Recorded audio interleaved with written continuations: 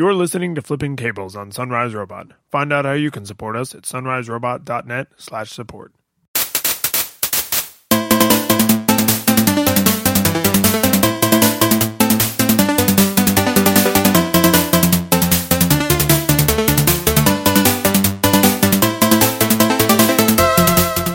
Hey, welcome to Flipping Tables, episode 131. I am one of your hosts, David Lyons. And I am Michael Edwards. And we have a little bit of listener follow-up that I just wanted to thank. This is actually me thanking you guys who took the time to reach out on Twitter and a few other channels to say, like, hey, I made it that far in the episode. I was like, yay, they answered Mike's call. Our little buried treasure. And then one listener in particular did say that not only did they make it that far in the episode, but you, Mike, completely turned them off from ever going to San Diego Comic-Con. Well, that's nice to hear. You've done good in the world. This particular person, I guess, goes to a few different cons and was like, yeah, I can barely handle those like small regional jobs. So your description just totally shut him down. I mean, I don't like if you really want to get something signed and you know your favorite, actor's going to be there, go have fun, but I'm really good. I'm good. I like you're hedging your bet a little bit. Like, I don't want to say no one should go. I'm just saying that anyone who goes is dumb. And then this is kind of like half a topic and half follow-up. But apparently, and you didn't know this since you didn't actually go to San Diego Comic-Con, you were just near it. They announced a game called Sonic Mania. Why Sega felt like this was the appropriate venue is probably a different discussion, but it was described by one of the people involved in the project as, what if we had made a 2D Sonic game, but on the Sega Saturn's hardware? Yeah. And there is a release trailer. This is a game that absolutely exists. And you have to swear that they used that title before, Sonic Mania. It just sounds like one they've already released, even though... It sounds like a crappy mobile game. Yeah. I think deep down a lot of people were like, why did we burn DLC Sonic 4? Levels. Yeah, it or like a mashup game. Yeah, it doesn't sound like a great title, but it looks fantastic. Yeah. And I saw a couple of like playthrough videos where, just randos at Comic-Con got to play through it, and they were all just like salivating into the microphone, like, oh my God, you guys. When you're like, good. you watch the trailer and you're waiting for that moment we've all had to wait for the past 20 years of Sonic games, which is 22, I think, by our calculation. Which is after 30 seconds of this looks awesome, they go, and then we give him a gun or a sword or the view switches to this, and you're just like, no. The weird thing about that is neither of those were exaggerations. Like it was Shadow the Hedgehog that got the gun, but then there's like the other like pseudo werewolf RPG one and the God, just a total trash fire. Yeah, but there's a few little things like Sonic, like that was my jam. Like friend of the show Benji, like Mega Man, clearly his jam. I would say, like, out of the Mega Man, Mario, Sonic trifecta, would you say Mario is probably mostly? Yeah. So, playing Sonic 4, like, when that first came out and I bought episode 1, I was, like head in hands, like, on the verge of tears. Like, all you had to do was make another of a game you'd already made, but with 3D graphics, and I would have just kept giving you money. But you couldn't do that, could you, Sega? No. So this looks, I mean, it's pixel art, but it's like super HD pixel art. It's like you said, Sega Saturn, which even of the PS1 era was famous for having better 2D power packed in, which was their bad gamble at the time. That's true. I mean, I don't blame the Sega team for going 3D at first and seeing that as like, oh, this is the future. What I blame them for is then, like, 8 years later, still releasing, like, garbage heap after garbage heap of Sonic games. Well, and Sonic Adventure 1 and 2 have their merits. Not as traditional Sonic games, and maybe not in perpetuity will they be fun. Mainly because the in-between level segments are so painful.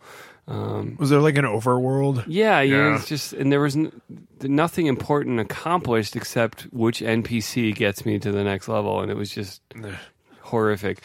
But the actual, QuickTime event running with Sonic was pretty fun at the time. It's just when, the 15th of that game with like crappy, pointlessly, like the guns and the sword, and like you're just like, okay, stop it. And stop, werewolves. Stop. I do think it's, even for someone who's not a gamer, I think it's an interesting design problem to say for movies or TV shows or, I don't know, fashion, like you can't just, like, I don't literally want a game made in the Sonic 1 engine because there were like frame rate issues and like sometimes there'd be too much stuff on the screen and it would like bog way down, and he didn't have like any of the cool power-ups you got in like Sonic 2 and Sonic 3, and I guess to a lesser extent Sonic and Knuckles. But I do kind of want more of the same, and I do kind of want them to like do something new, but there was a lot of low-hanging fruit where in the last 10 years, after all the failed 3D ones or less popular 3D ones, they could have said, let's do this like as a 2D thing and then experiment in like subtler ways. Yeah. But instead, they were like, 3D, different camera. He falls in love with a teenage girl for some reason. Let's put a big cat that has to fish. Yeah, he can turn into a werewolf. There's monsters that come out of eggs, and it's like a mini game. Like there's just nonsense. Like you can't change that much at once. Yeah, and they each game they were like, okay, now burn all of that to the ground and try 10 new ridiculous things all at once. And then Sonic 4 was. The only thing they went back on was like, let's make it 2D, except all of the other things won't be the way you remember, and it won't be fun, and the controls and UX is totally different. So, yeah, as far as I'm concerned, there hasn't been a transcendently good Sonic game since Sonic 3, and maybe you include Knuckles as just all one big package. Yeah, 6 months apart, but they were essentially that was peak Sonic. It was, and I really don't want to get my heart broken again, but I have to admit, I'm looking forward. They said spring 2017 in the release trailer, which of course is linked in the show notes, which you can find at sunriserobot.net/flippingtable/131. But which is 917 days. It's the number of weeks in a day. I'm so afraid, Mike. I'm gonna get my heart broken. Anyway. Onto the show proper, but it's still kind of in like the video game realm is Nintendo Power, which we both had a subscription to. Yeah. Now the entire run of it is going to be on archive.org for seemingly no reason other than like, wouldn't this be awesome? And the answer is yes. Yes, it would be awesome. And is this like, clearly this is legal, because like Nintendo would just slap that down immediately if they could, right? Because that's kind of their MO. That is their entire thing. I noticed, so I went ahead and started browsing, which is awesome because you don't even have to download to browse. They have a web viewer that's pretty great, and it has a page flip animation, but it's not egregious. It's fine, and you can full screen it. So. I mean, a lot of these come as comic book files, and they have like 1 million download options, but these are high-res scans, so like a single magazine will be several hundred megabytes easily, and so it's really nice that you can just browse in the web. If you really just want to go down memory lane but not commit your whole SSD to it, you can hop around. Yeah, I don't know. I mean, I assume these are high-res scans, but like I'm just flipping through the issue number 10 from January, February of 1990, which had the Jack Nicholson Joker on the cover. And the layout is so perfect. I almost wonder if this is like what they sent to print. Well, I've seen a lot of them have the very last page is Retro Mags, which was a site that was doing this work of scanning them in. So I'm pretty sure they're just like, they have a really good scanner, and they're just really premium job. So someone found like mint copies and painstakingly and lovingly scanned every single page. Maybe even did some Photoshop work to, the curve at the binding to like, because there's none of that. Or maybe de-stapled it so they could get like a perfect flat scan. This is what I'm saying is, I mean, these look like proofs you would send to the print shop. Yeah. This is the army of geeks that Disney needs to set on restoring the original Star Wars trilogies without special edition crap, because they will do that work for free. It's true. I'm not saying they should do it for free, but people absolutely would. Like, get out there, nerds, make everything better for us. Yeah. And it's also worth noting they have a lot of other magazines too, not comprehensively, literally every issue, but if you were an EGM or Game Pro or Game Players, or I think Next Generation's even on there, or you always saw those magazines and were like, man, I wish I could just have all the magazines. Now you can go. And one of the best parts is the old ads, man. The video game advertising was crazy in the 90s. There was a lot of like MTV generation, yeah, like crazy neon colors and jokes about sex. Hey, I found one of the Mario comics. Awesome. Lots of male gaze, lots of using sex to sell. Oh yeah. Was it the original Game Boy that had the woman tied up on the bed? Yeah. That was like, I mean, I'm sure as like an 11-year-old, I was probably like, hey, but I didn't know any, like, you don't, yeah. You don't understand. If you're dumb enough to think that's funny, you're hopefully young enough to not really understand it. And if you're old enough to really understand it and still think it's funny, then like you're kind of a jerk. Well, and like a lot of the portables would do an ad where it's like, you know, what's that in your pocket? Are you happy to see me? Kind of thing. And it's like, no, it's the Game Boy Pocket fits and whatever. Oh man, I'm sorry, I can't stop flipping through these. So we talked, I guess it would have been 2 weeks ago now, when you were out, Matt and I talked about, like, do people really think the internet is like a permanent thing? Like, is that a myth that's going around? And I hadn't at the time considered that aside from creating something natively on the internet, how long is it going to last, and how long is that URL valid, and how long is that resource recoverable? The internet has, one of the things it's actually best at is breathing life into long dead things, and then sharing them with the masses. Because I mean, this archive.org collection, and I assume this is true for all archive.org stuff, but I'm actually not positive, but you can download every single one of these in like 10 different formats that'll work on, you know, some open formats like EPUBs and some closed formats like the CBZ. I think is like, there's only certain viewers that'll play those easily, but you can just have all of these right now. Or just a zip of the JPEGs. Like, yeah. But I mean, any rando could just go on here and be like, I want all of Nintendo Power in me right now, and they can just do that. Whereas if you wanted to, like, I love these comics. It's safe space, right? Everybody listening, I'm gonna be honest.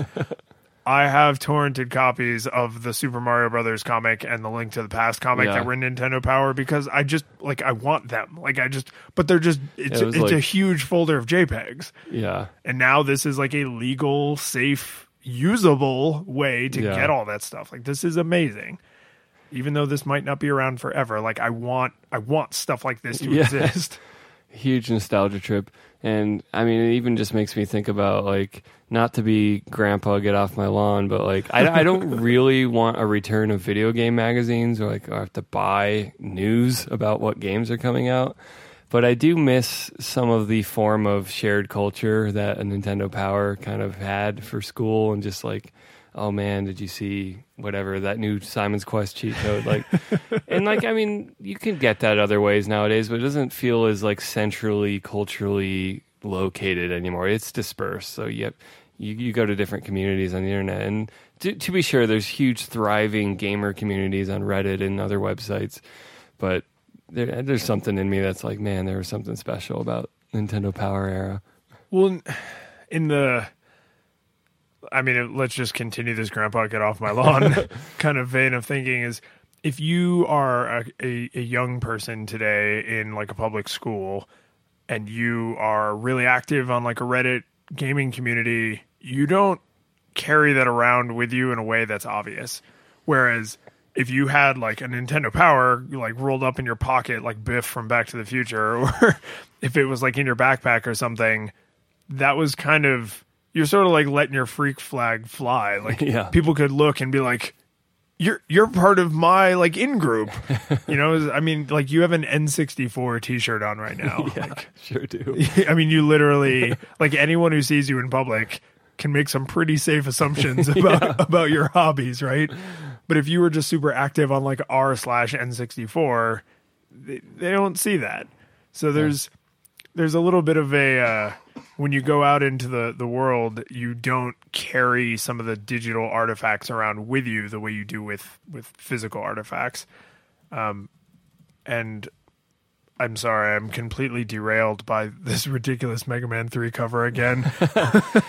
Apparently, it's impossible to draw Mega Man. It's just like It can't be done. there's some like curse on him that otherwise amazing artists just suddenly their arms won't behave while they try to. There's only good fan art of Mega Man. No official Mega Man art is ever any good. So we linked to the archive, but I'm going to link to this specific cover in the show notes just because everyone needs to see this terrible, terrible picture of Mega Man. Like they got that he wasn't a normally proportioned man, but then they proceeded to go, Picasso melting clocks on part of his face and part of Rush's face too. Yep. Oh God, it's so terrible. Anything else to say about the Nintendo archive? No, it's good. Do you want to just spend some time gazing into the horror that is this picture?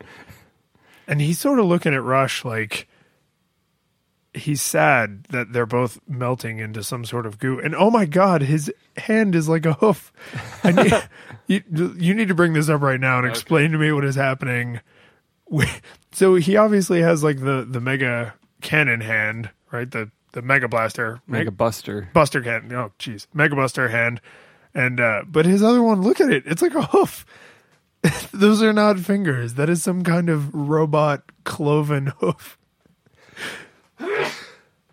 Bless you, sir. Oh my God, that is. Wow. You just had to draw a fist. Right? It just needed to be a blue fist. Just literally a featureless circle would have been a better. It's almost like, I don't know, like a controller female port that's going to get plugged into a console.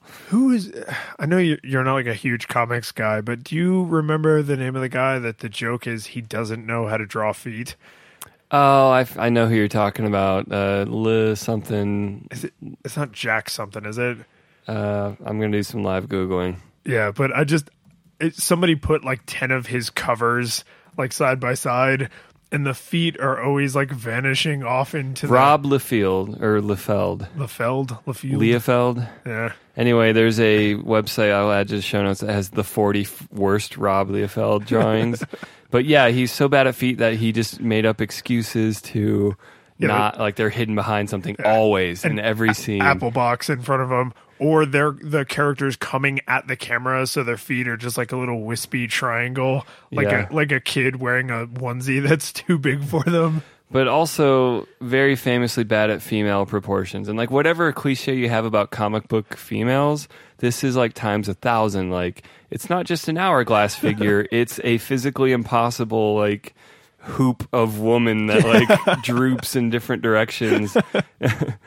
Those you remember the show Aeon Flux? Yeah. I could not get into that show just based strictly on the art style. Like no one, men or female, like nobody looks like that. They're like terrifying Barbie people come to life. Yeah, I'm going to send you this picture from the top of this blog post so you can live react. Oh my. So we're just going to hear lions just react. Coming in Slack. Yes. Oh my God. I don't know which character that is, but what? The way the chest How did this man find work? Man worked for decades. No, this is terrifying. She's wearing a string of pouches where her stomach should be, but could not possibly be, and both her thighs and forearms are larger than her abdomen. She has a big ol' ass and torpedo tits, and I genuinely think that when Rob finished drawing her, he sat back, frowned, looked over his friend, and said, "Yikes, sorry, guy." Oh, my word. I mean, drawing is hard, right? Like, I couldn't do better than this, but I'm also not employed as a professional comic book artist. Well, it's like just because a professional inker and colorist came in and finished, the core drawing is garbage. It doesn't matter that the rest is professionally sheened. And you've got to know that the whole time that inker and whoever filled in the color was just like, oh my God, oh my God, oh my God. Woo. That is some. Yeah, we're gonna direct URL to this image too. Yes. I'm gonna throw that in our show notes. Oh man. So terrifying art and nostalgia trips aside. This is when we need a video show. Well, I mean, I tend to think we do a pretty good job of not being like, if you direct your attention over here to this thing I'm holding up, like it's always something we can put in the show notes. Yeah. But I want to talk about something exciting that has happened finally in my life. Google has added family sharing, and this should not be as big of a deal as it is. Finally. But finally, yes. And it's, let me think. It's, actually, I could probably just look right at their blog post. It's apps, games, movies, TV shows, or books. Like anyone buys books on. Come on, Google. Who are you kidding? But I honestly don't really care about the apps. Games are apps, so that's an unnecessary distinction. But I don't really care about either of those things, and certainly not the Google Books. But like, I buy some movies occasionally on Google Play, or I'll get like a free one because we have Chromecast or something, and it always goes on my account. And we have a bunch of Disney movies that have the like the Disney Anywhere thing. Disney Anywhere is partnered with Google Play. So instead of having a dedicated Disney Anywhere app, all that stuff shows up in Google Play. Nice. Super convenient, except it's all tied to my account and only my account. So if I'm not here, or if I don't have my phone handy or whatever, and Susan wants to watch something she knows full well we have in Google Play, she's just like, well, I guess I'll just wait for David to come back and play it for me. Like So you're not a password sharing No, couple? no. First off, I think that's absurd. I don't know if we've ever talked about this on the show or not, but there are certain boundaries that no matter how interwoven your relationship is, you're allowed to keep. I don't want to know her Facebook account password. I don't want her to know mine. I don't want to be able to get into her email. I don't want to be able to get into mine. Like, I see no good that can ever come from that. And from the techie nerd side, I refuse to be one of those people who's like, well, I have to buy this on the shared Google account. That's like, Yeah, you have this extra dummy account. the lionsfamily@gmail.com just for buying stuff and uploading photos. Like, no, that is not the right technological solution to this problem. So we've always just had separate everything. And now finally they recognize, like, there might be other people in your house. Imagine that. You're not just some yuppie in San Francisco that eats sushi every night. No, and uses my watch to open my garage. Yeah. And so this is, the more I thought about it, first off, let me say, when I turned this on, I was like really concerned because nothing happened. So like I turned it on, which also didn't happen right away. It like took a minute to roll out. But, the next morning or whatever, I turned it on and I told Sue, I was like, open up Google Play Movies and see if you can see like all the stuff in my collection. She opened it and she was like, nope, blank wall. I was like, oh, maybe it like takes a little while to propagate. And then like 10 minutes later, she was like, oh, there it is. So that's quick enough. That's fine. Yeah. And I've actually bought a couple episodes of a TV show since then and she got them instantly. So that's fine. I have no complaints there. But this just doesn't seem like something I should have been waiting on.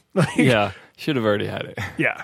And I think that this is this is because of content deals. Like, oh, certainly. Yeah. They probably had the idea long ago. I mean, Apple's had it for a little while too, and it's just like, come on. Yeah, I don't entirely blame Google here, although who knows how hard they were pushing for this, right? This may have been something they knew was possible, but we're like, meh. But it's my concern for people in general, because I mean I'm pretty happy in my marriage to Google, but like you're an Apple family, right? You buy stuff like if you buy a movie, you buy it through iTunes. So now, like, if you want to change, you're also committing everyone in your family to change. Yeah. And that makes the inertia that much harder. Now, instead of like a 1-car train, it's a 5-car train. It's this actually ropes you in a little bit more, even though it feels like it's giving you freedom. The TV device, like we're going to have an Apple TV hooked up. whatever else. I don't really watch movies on anything else, even though I have an abundant supply of Apple devices. Maybe I've watched on the iPad Pro because it's a really damn good screen too. Sure. But it's like, that wouldn't concern me if there was like, imagine a world where there was a better Pro tablet and I decided that's where I want to throw my chips in. There'd be no qualms with like, I'll get the better tablet, and Right. who cares about movie watching? But Because I'd still have Netflix and HBO and Hulu, and it'd just be like, and I 20 other just don't things. have those certain movies. But at least with Google, if I may fanboy out for a minute, like I'm able to do this from an iOS device because it's Google and Google doesn't care. Yeah. But if you get locked into like Amazon stuff, you're like they play a little bit in other companies. They didn't make a Apple TV app. Yeah. And then Apple is obviously the most conservative. Like, no, you have to use our software on our hardware. Yeah. Generally, they did make that terrible move to iOS Android app. And there's Apple Music, I guess. Yeah. But this is not really a very open playing field. And Google at any time could be like, we changed our mind. We're not going to support this anymore on iOS. And then you're just like, my family share stuff. I don't want to switch to Android just because my parents have Android phones and I want to watch a TV show they bought. This is why I'm always rooting for a third party option, even if I don't choose it. I just want it to be there, keeping people honest. And so like I'm now back on Spotify completely. The main reason I was on Apple Music was because Shelby wanted to be on Apple Music, and I was like, I don't want to pay full premium price on different services, so we did the family plan.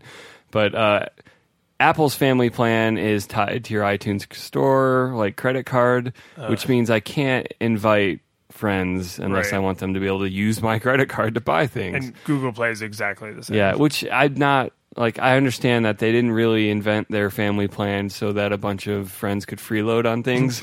But since Spotify isn't attached to any other ecosystem, that's exactly what I can do, which I'm publicly confessing right now. And so it's nice because the Spotify family plan is $15 a month and 6 slots. So me, Shelby, 4 friends. Do you have all 4 of those slots filled? Yep.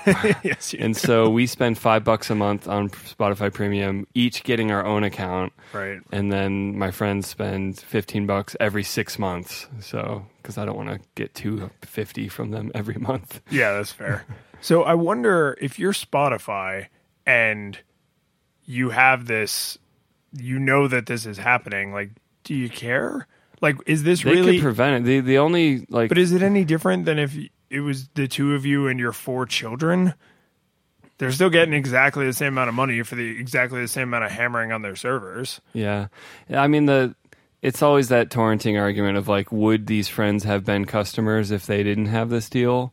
And I think most of them would not be buying Spotify Premium. And the reason they're willing to get in is because of this family split. Because it costs them $2 a month. Yeah, $250.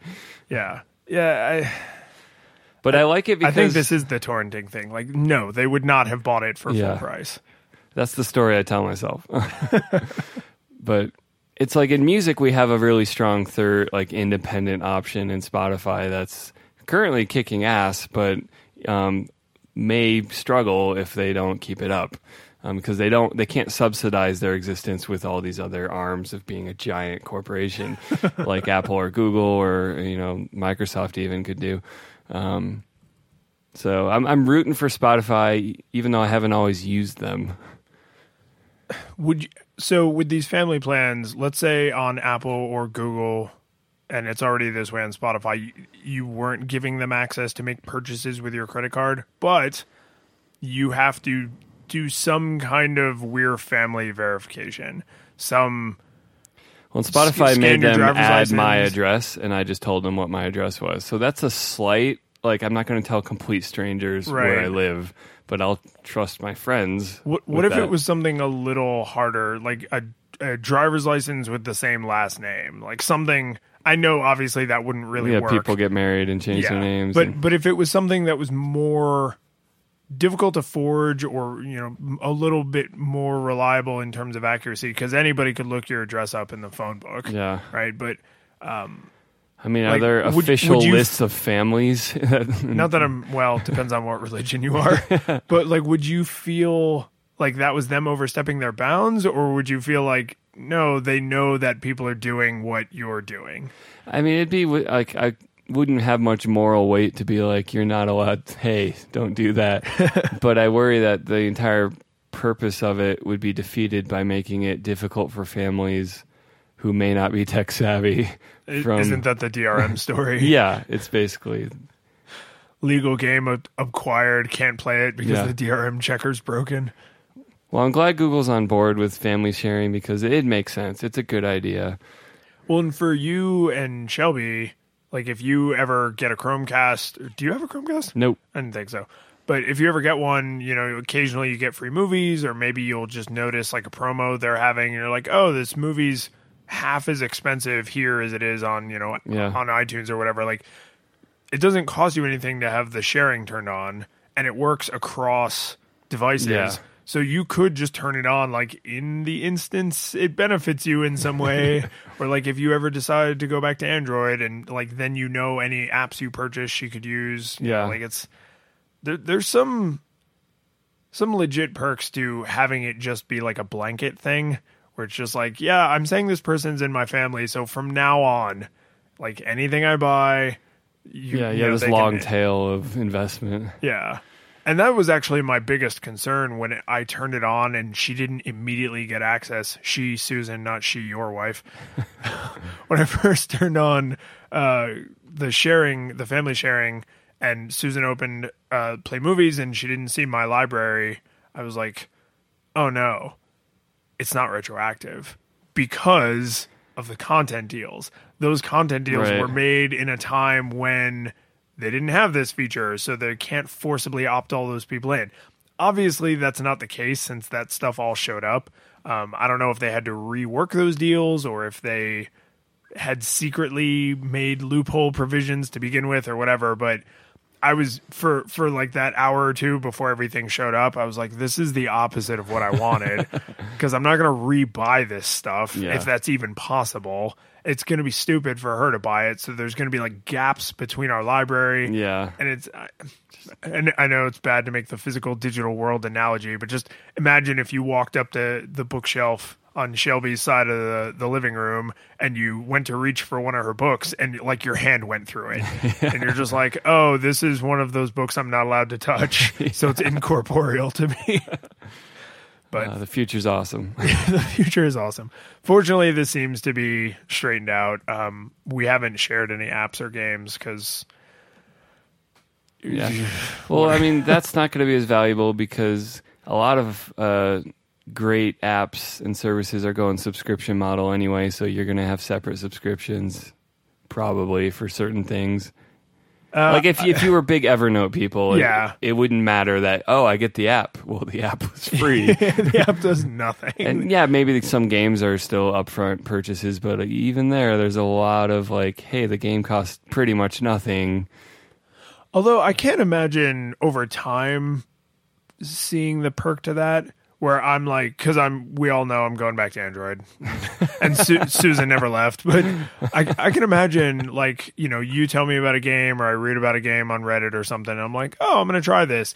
And it's fun enough that I would like Susan to try it, but not be like, hey, do you want to like carry my phone around for a couple days and see if you like this? Or do you want to spend $5 on it and see if you like it? And I mean, I don't want to cheat good developers out of money, but if I go into a GameStop or whatever, not EB Games, they're gone. But if I go into, a game store and I buy a physical disc, like my wife can play it, my kids can play it. I can loan it to someone. Like I've got your Uncharted 4 disc sitting upstairs. And it's just, this is why I don't really feel bad saying like, well, yeah, I share it with my wife. Like she lives in my house. Yeah. Like we're allowed to share purchases. So you're cheating. You're a bad person. Just with Spotify. And they're a foreign power invading the United States. Aren't they a British company? I don't even think they're British. I thought they were like some other European country. Non-American. So I'm not a patriot now. No. Well, I guess you kind of are because you're sticking it to a foreign power. Stockholm, Sweden. They also have a headquarters in England. Okay. Yeah, so no, you're actually a super patriot because you're sticking it to dem foreigners. Daniel Ek, the previous CEO of MuTorrent and BitTorrent. Oh. That's probably an interesting Wikipedia article describing his history. But yeah, they came from Sweden. Yeah. Sweden. Sweden? I have no idea how to do a Swiss accent. A Swedish accent. A Swish dish. Well, then you should try right now. right now, go. I do want to get your thoughts on hardware as a service. Just like the e-machines that used to be at Staples in like the 90s.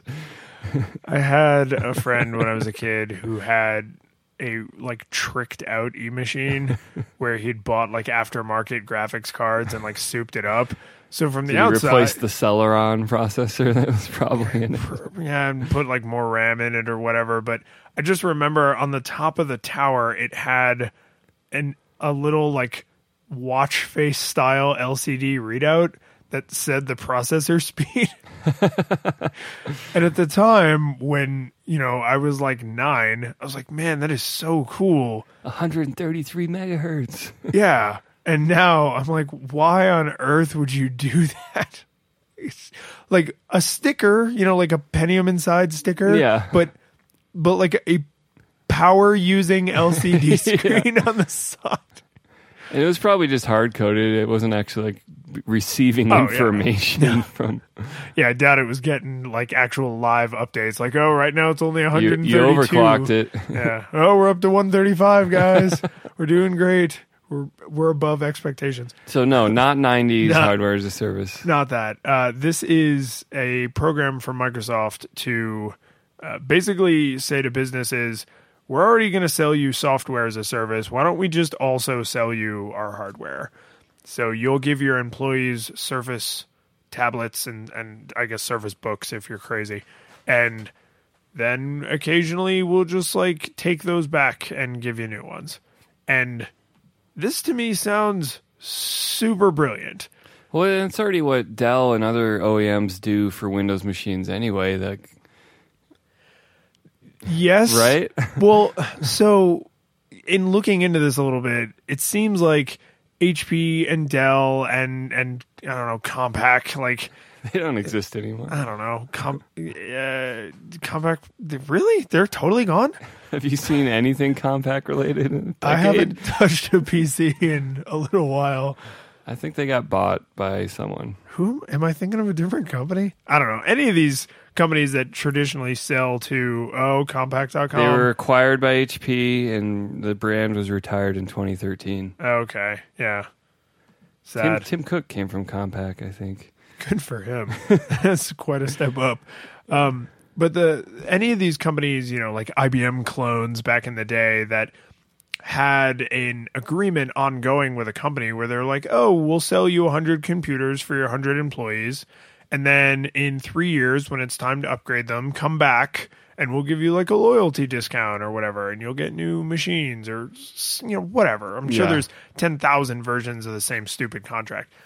I like this a little bit more because I feel like it's wearing on its sleeve a bit more honestly. It's just saying like, hey, here's a loaner machine.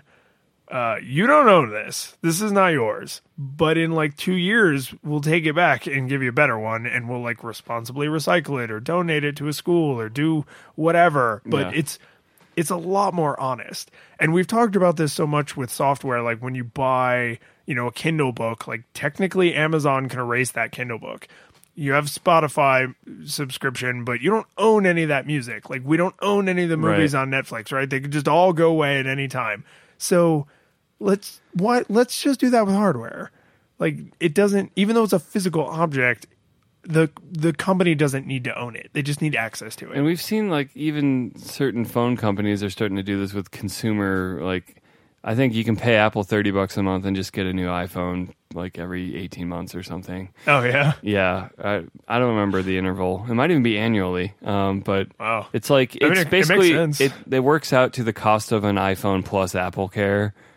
pretty much. So you're not really saving anything, but you're not thinking about the hardware anymore. It's just next year, give me a new one. See, and that's, I don't think saving money is the objective here. I think it's saving like brain cycles, because I have been on committees in academic institutions I've worked for where they had like a very stable budget. They had a very stable update cycle, which is cool if you're an employee, because it's like, hey, you know, every 2 years you're going to get a new desktop, Right. or you know, next time you'll be able to choose a laptop if you want a laptop instead of a desktop, because there was a desktop when you got hired or whatever. Yeah. But instead of it actually being like an 18-month refresh cycle or a 24-month, it's okay, when we get to 24 months, we have to have 6 months of meetings to talk about which beige we want to get. And like, oh, does everybody get the same laptop, or do they Yeah, get to choose? because we get a discount. Screw you. We're all Right. getting this. Yeah, does everybody get a 22-inch external monitor, or should we do the smaller one and then do 2 of them? Or like, I don't want to ever do that again. Like, I don't ever want to have that discussion around a big table in a conference room, particularly not with people who are techie, but who get the machine, so they feel like they have something to contribute to the discussion. It's like, no, you don't know anything about what you need to do your job. Like, you're not dumb. This is just not your area of expertise. And some of you are dumb. But There's always someone who's dumb. I'm not, I don't know, maybe I'm just getting old. Like, don't you, if given the option, kind of love the opportunity to spend a little bit more money and save a lot more time and effort? Well, for work, and especially for, I mean, we have this like caricature of office man that needs to email and create spreadsheets and presentations, but that is a large part of the Venn diagram of professionals, where it's like, yeah, you're not in a niche, you're not doing like my motion graphic stuff, or, you know, you need to compile programs and it really matters that you have the best processor or some kind of stack you can send the code to do that faster. It's like, oh, literally we're just a bunch of people that need decent laptops that don't break, that have nice screens, that let us do what we need to do, hook up to a projector, and we're done. Yeah. And the Surfaces, even the tablety ones, let alone the laptop one, are good machines. Yeah. Perfectly serviceable for probably even us for most of what we do, but then we have specific things we're nitpicky about. Like the OS.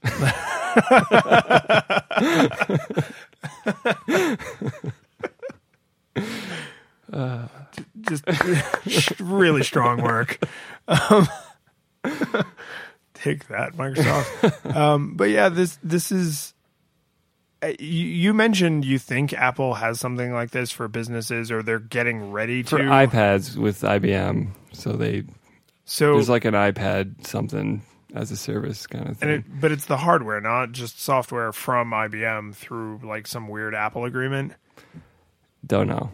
Okay, because I can. It was a comment on this article in TechCrunch, so it's hearsay. But I can imagine any company that wants to do business with businesses trying to do something like this. And, you know, to give Microsoft some credit, the Surface is definitely trying to compete with the iPad in the hearts and minds of people. But guts-wise, it is way closer to a traditional laptop than it is to an iPad. So a Surface that only gets refreshed every 2 to 3 years would still be like serviceable at the end of that time. For someone who's like a heavy iOS user, a 3-year-old iPad is a doorstop because it's gotten 3 years of iOS updates. It's bogged down with all kinds of nonsense. Your friends have newer ones, so there's the perception that yours is worse. We'd need to see the maturing of, like, it feels like iOS devices are where laptops were for a long time, where 3 years was ancient for laptops. But somewhere in the i5, i7, like Intel processors, like maybe Haswell when the battery life got good. Like since then, it's kind of been fine. Yeah. You can have a 2010 MacBook as long as it has an SSD and you're fine. Oh, yeah. Yeah, even unless you're doing like hardcore gaming or video rendering, like a 6-year-old computer right now is not an unreasonable way to live your life. Yeah. Which is kind of amazing. The plateauing of notebook hardware. And I mean, we had a whole conversation in the car the other day about Apple's abandonment of updating their Macs. even down to their notebooks. God, they just hate their own like successful laptop product so much.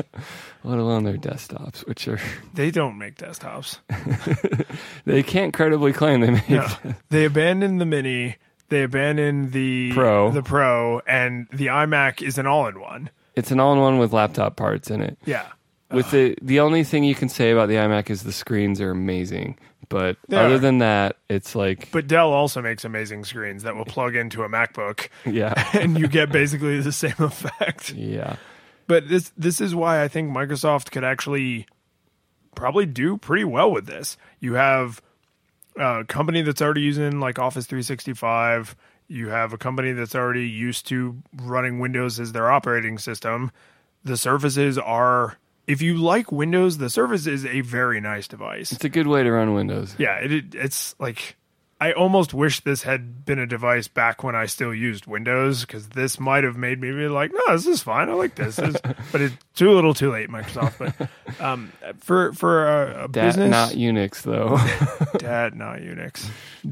.nix. You Or could StarNix. I wonder what the Linux desktop community's like for Surfaces, because it seemed like it'd be a good lightning rod for... My guess would be that it's really bad, because around the time of Windows 8, I think they switched to EFI, which makes... Is this a big middle finger to... Basically, a big middle finger to Linux, and it just makes booting anything that's not Windows on their hardware a huge pain in the ass.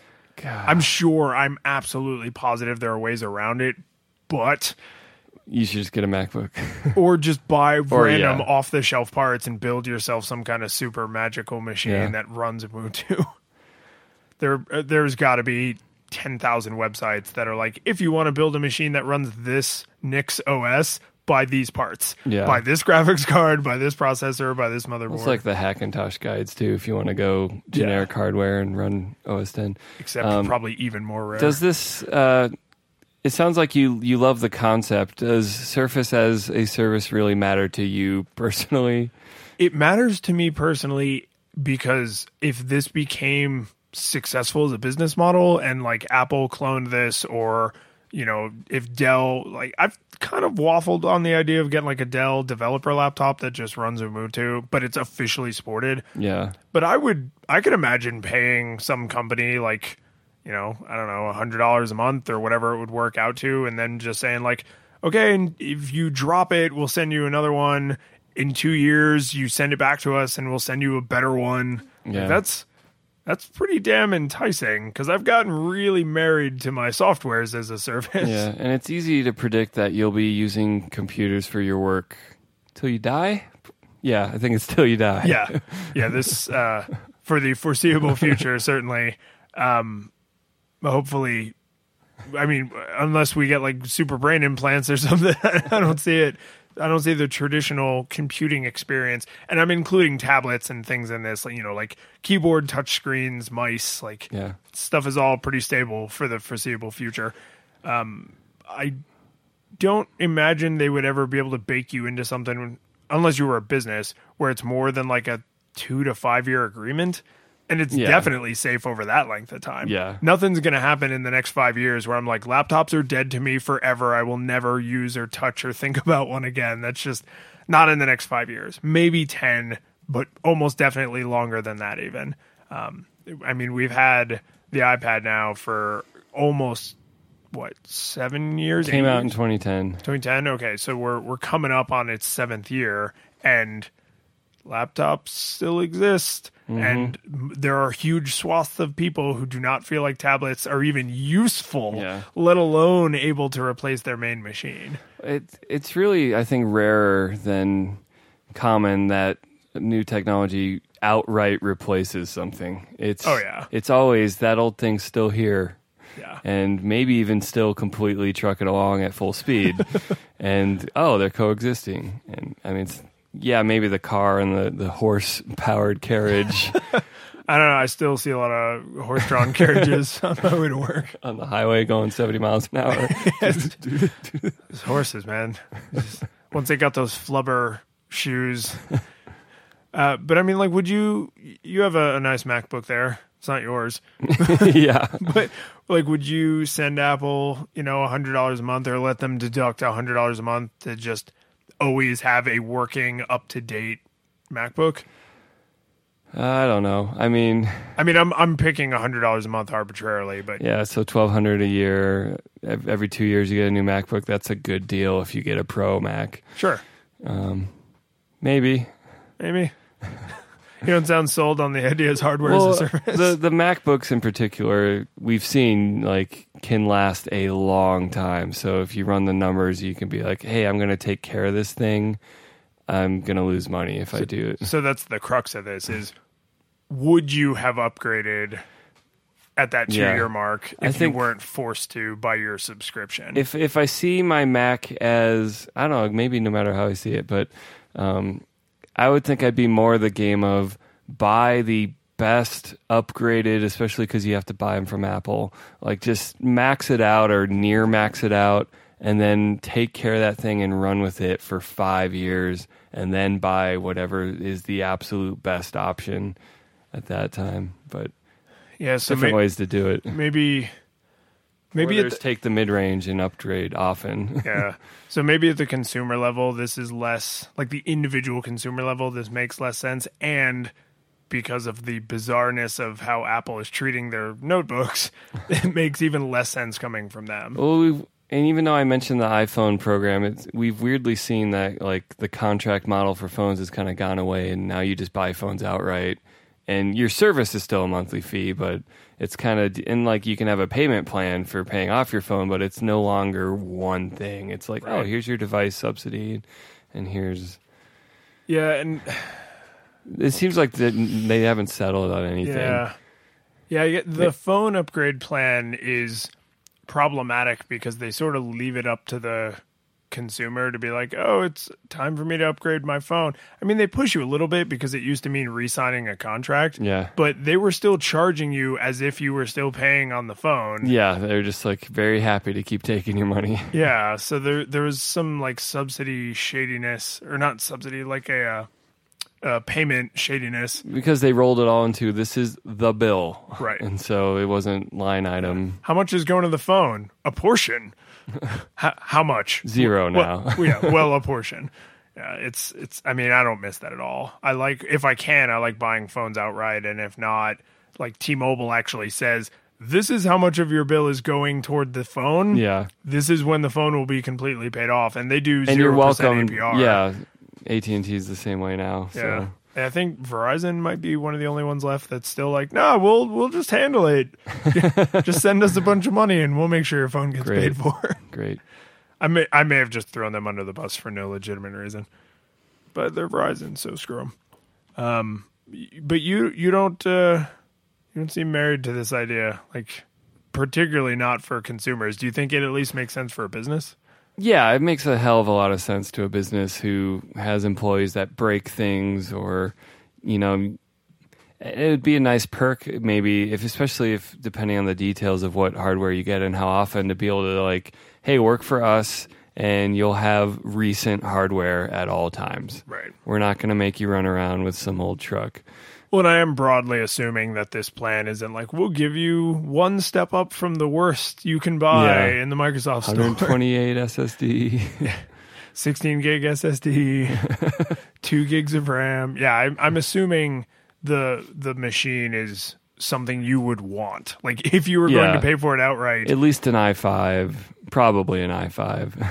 Yeah. I mean, they're probably commiserate. Is that the right word? They're probably commiserate with what they would just normally sell you in bulk.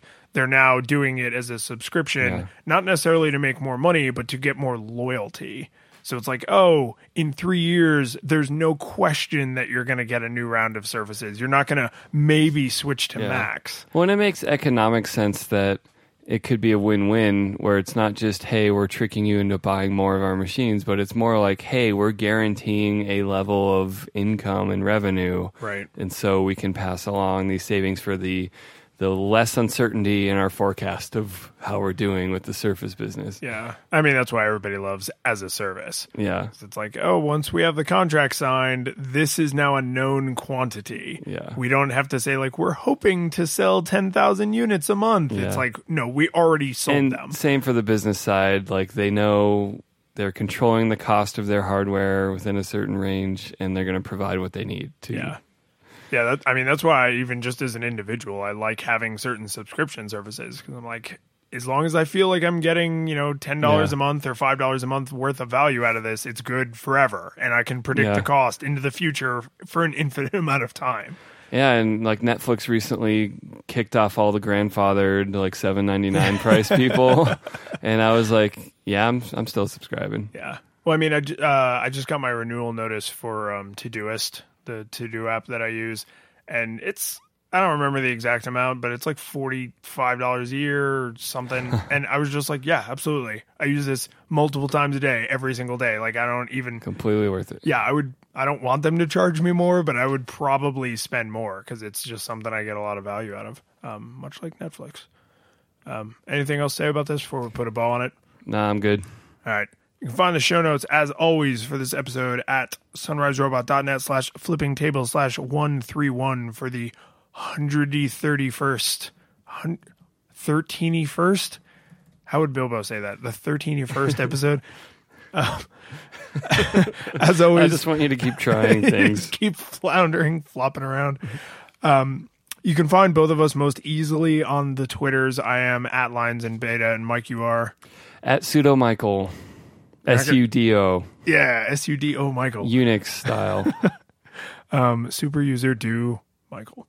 But we have actually, I've been really enjoying the subreddit. I think you've been getting in there. You're kind of up in the air right now with your living schedule, but you've still been getting in there a lot.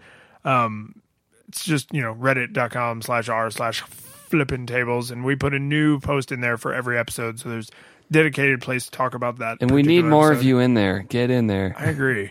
Yeah, the people who are in there are like totally killing it. So this time, if you made it this far in the episode, you have to go to our subreddit. If you don't have a Reddit account, you have to make one. They're free. Yeah. It doesn't have to be your name. You can be a complete stranger, and then you can say some joke about how you're mad at me or something. I agree. Everyone create a Reddit account and say you're mad at Mike on the 131st episode thread. But yeah, it's just cool, like, be able to have an ongoing back and forth because even with some of these dedicated people that were on Twitter, like, Twitter just does not facilitate this kind of conversation. No, because unless you're following each other, you just don't see each other's comments about it. Yeah, it's just not as good. So Reddit is cool for that. If you want to support us a little bit, some things you can do besides going to Reddit and creating an account and harassing Mike is subscribe to the show. And if you want to go a little bit above that and you want to leave us a rating or review in iTunes, that helps it come up in search, helps other people find it and know that it's a quality product that they can feel comfortable taking home to meet their parents. It really is, takes like a couple seconds, but it helps out quite a bit. If you want to support us a little bit more directly, you can go to our Patreon, patreon.com/sunriserobot. And depending on the level you support us at, you might get your name shouted out at the end of this show or every show on the network. So with that, I want to give a special thanks to Matt Mariner, Sean Byrne, Benji Robinson, Cunningham as a Service, Carolyn Kraut, Cliff Lyons, Ido Abramovich, Justin Edwards, Joan Edwards, and Warren Myers. We love you all so much. We could not do this without you. See you next week. See you next week.